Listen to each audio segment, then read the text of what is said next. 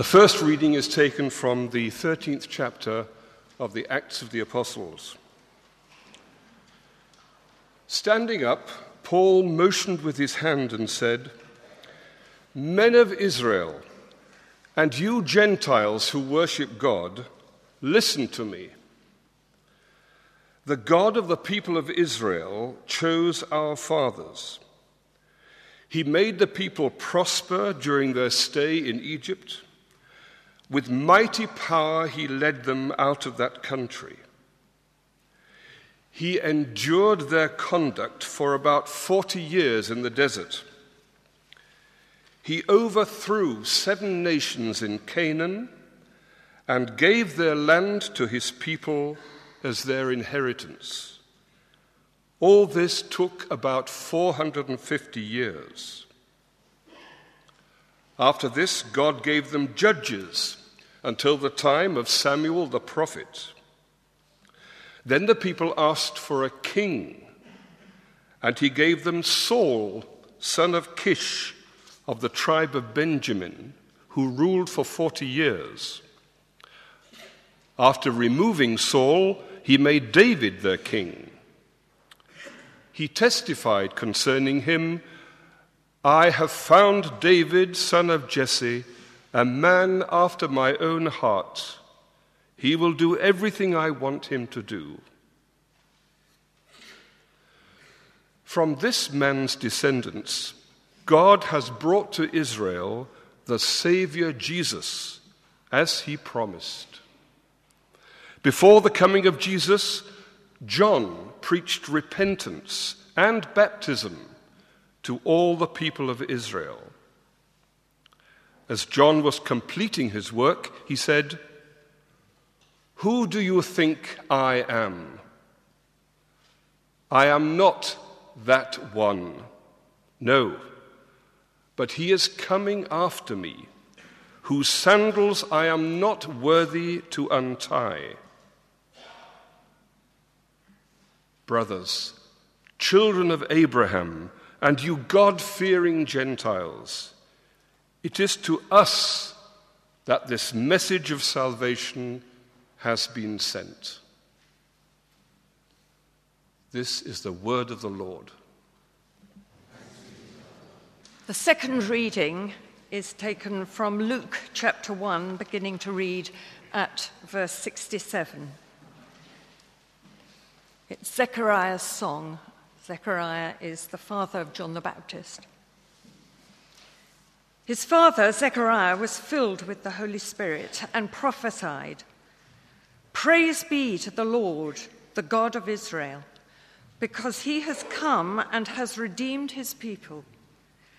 He has raised up a horn of salvation for us in the house of his servant David, as he said through his holy prophets of long ago, salvation from our enemies and from the hand of all who hate us, to show mercy to our fathers and to remember his holy covenant, the oath he swore to our father Abraham, to rescue us from the hand of our enemies and to enable us to serve him without fear in holiness and righteousness before him all our days. And you, my child, will be called a prophet of the Most High, for you will go on before the Lord to prepare the way for him, to give his people the knowledge of salvation through the forgiveness of their sins, because of the tender mercy of our God, by which the rising sun will come to us from heaven, to shine on those living in darkness and in the shadow of death, to guide our feet into the path of peace." And the child grew and became strong in spirit, and he lived in the desert until he appeared publicly to Israel. In those days, Caesar Augustus issued a decree that a census should be taken of the entire Roman world. This was the first census that took place while Quirinius was governor of Syria. And everyone went to his own town to register. So Joseph also went up from the town of Nazareth in Galilee to Judea, to Bethlehem, the town of David, because he belonged to the house and line of David. He went there to register with Mary, who was pledged to be married to him and was expecting a child. While they were there, the time came for the baby to be born, and she gave birth to her firstborn, a son. She wrapped him in cloths and placed him in a manger, because there was no room for them in the inn. This is the word of the Lord. Thanks be to God. Let me add a very warm welcome to you. It's great to see you all here this evening, and needless to say, I wish you a very happy Christmas. This is a great start to it. But I think that in 2009, we have to face the fact that the whole story is extraordinarily unlikely to be true.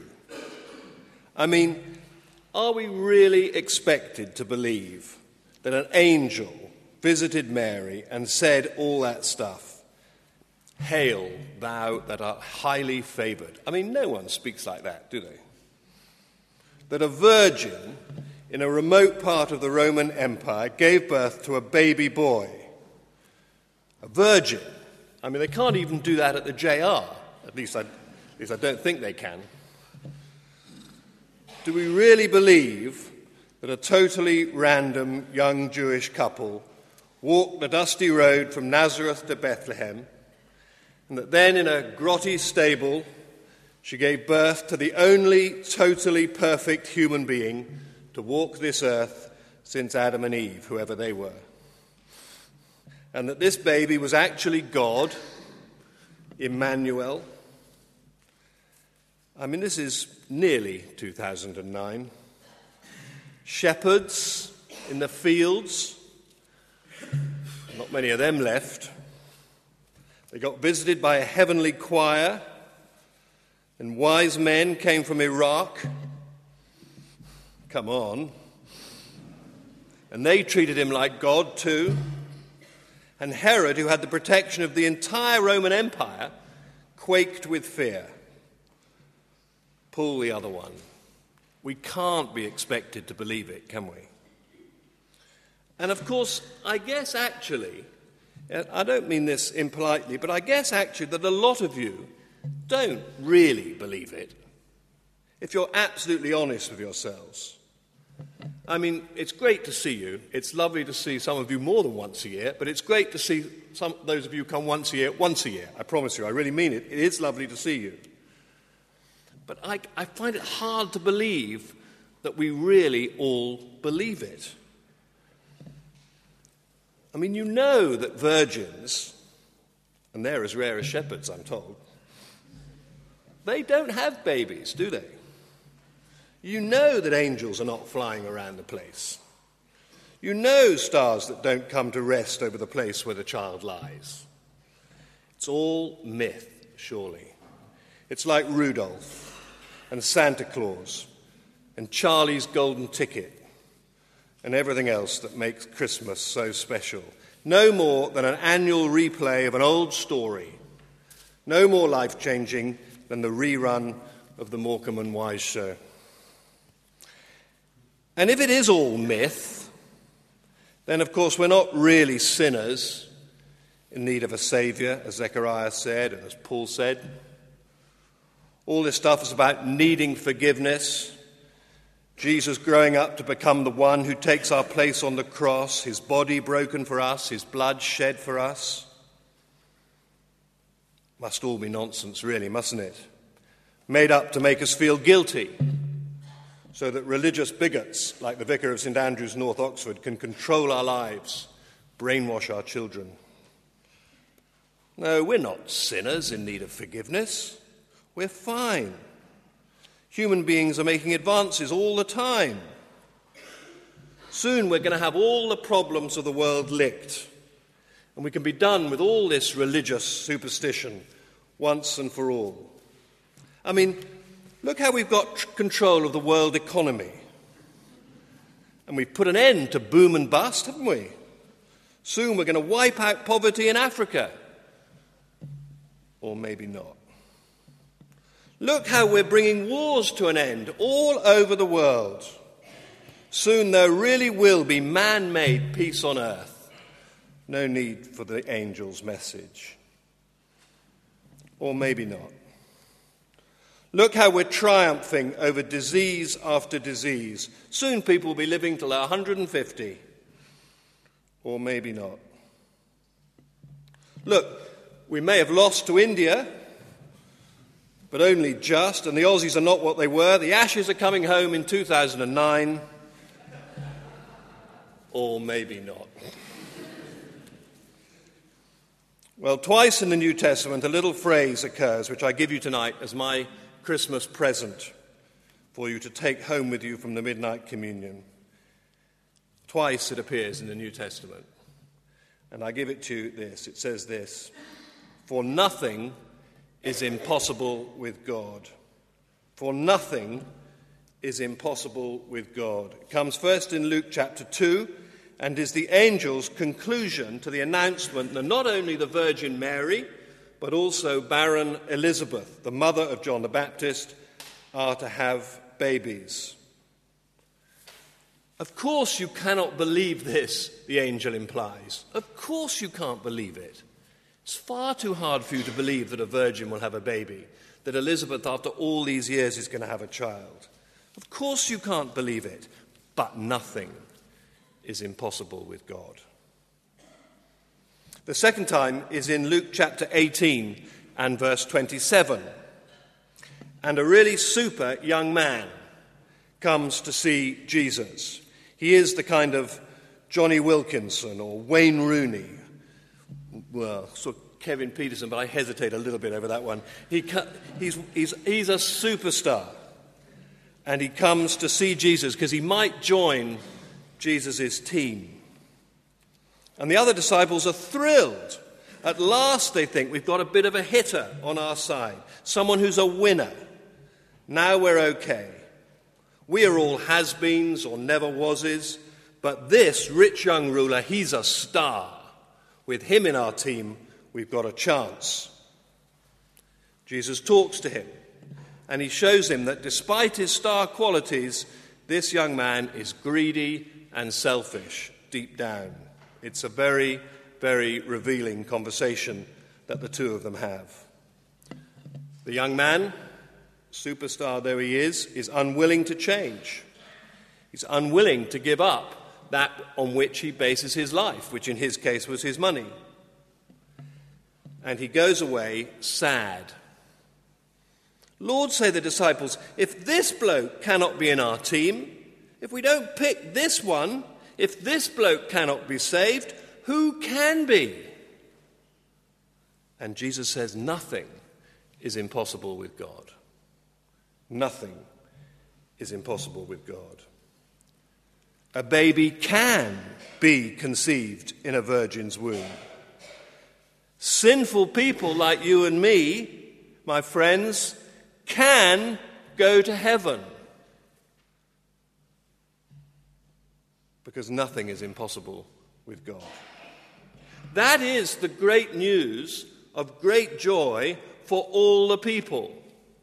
Nothing is impossible with God. I know that you find that hard to believe, and you suppose that I always find it easy to believe, even if I'm paid to believe it. Well, paid a bit. But it's true. And the thrilling thing about our readings this evening, both the reading from Luke and the reading from Acts, is that it sets the events of the New Testament, the events surrounding the birth of Jesus, in the historic context of the known historical events of the Old Testament. That's why Paul talks about David and the prophets and the Old Testament history right through. You know that all these things happened, he's saying to his listeners. You know it happened. You know that all these events led up to this thing that has happened. It's history. It's not myth. It's not made up by people who want to trick you into religious superstition. It's historically based. Nothing is impossible with God. Perhaps you're not sure tonight as you come to Christmas Eve once again whether you do believe it or not. Perhaps you're not sure. Perhaps you believe it a bit. Perhaps you used to believe it more than you do now. And perhaps your faith has weakened in the face of the crowding in of life, the conflict of ideas that floats around in the media.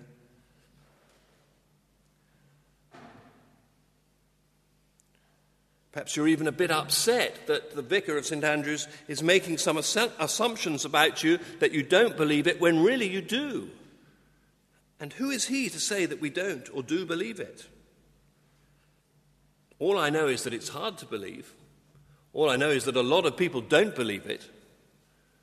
But I also know that nothing is impossible with God. In the seats in front of you, you'll see as always, we've left an invitation to come to our Alpha party and on our Alpha course in January. Hope very much that you will. Especially come if you think, well, he's wrong to assume that we don't believe it, or he's wrong to assume that we do believe it a bit, but we're struggling.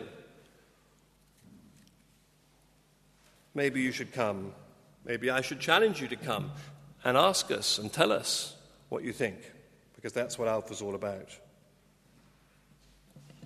My Christmas present is this: whatever we think, whatever we believe tonight, we stand again on the birthday of the greatest human being who's ever walked the planet, the one who split time in two, the one who Christians believe, millions of Christians around the world will believe that this baby of Bethlehem not only grew up to become the sacrifice for sin that we remember in this service tonight as we break bread and drink wine, but also that he is the trailblazer into eternity when he blasted open the doors of heaven and opened them to all of us.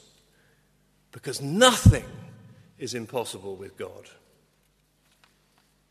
Have a truly happy and Jesus-filled Christmas and believe for the impossible. Let's pray.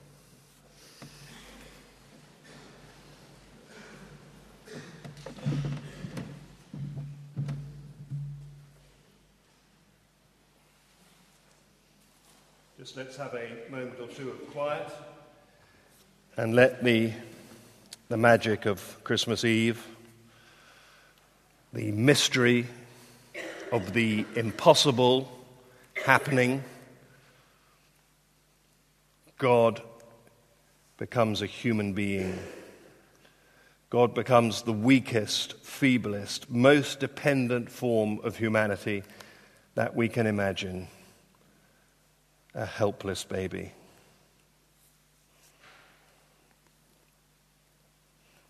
Nothing is impossible with God.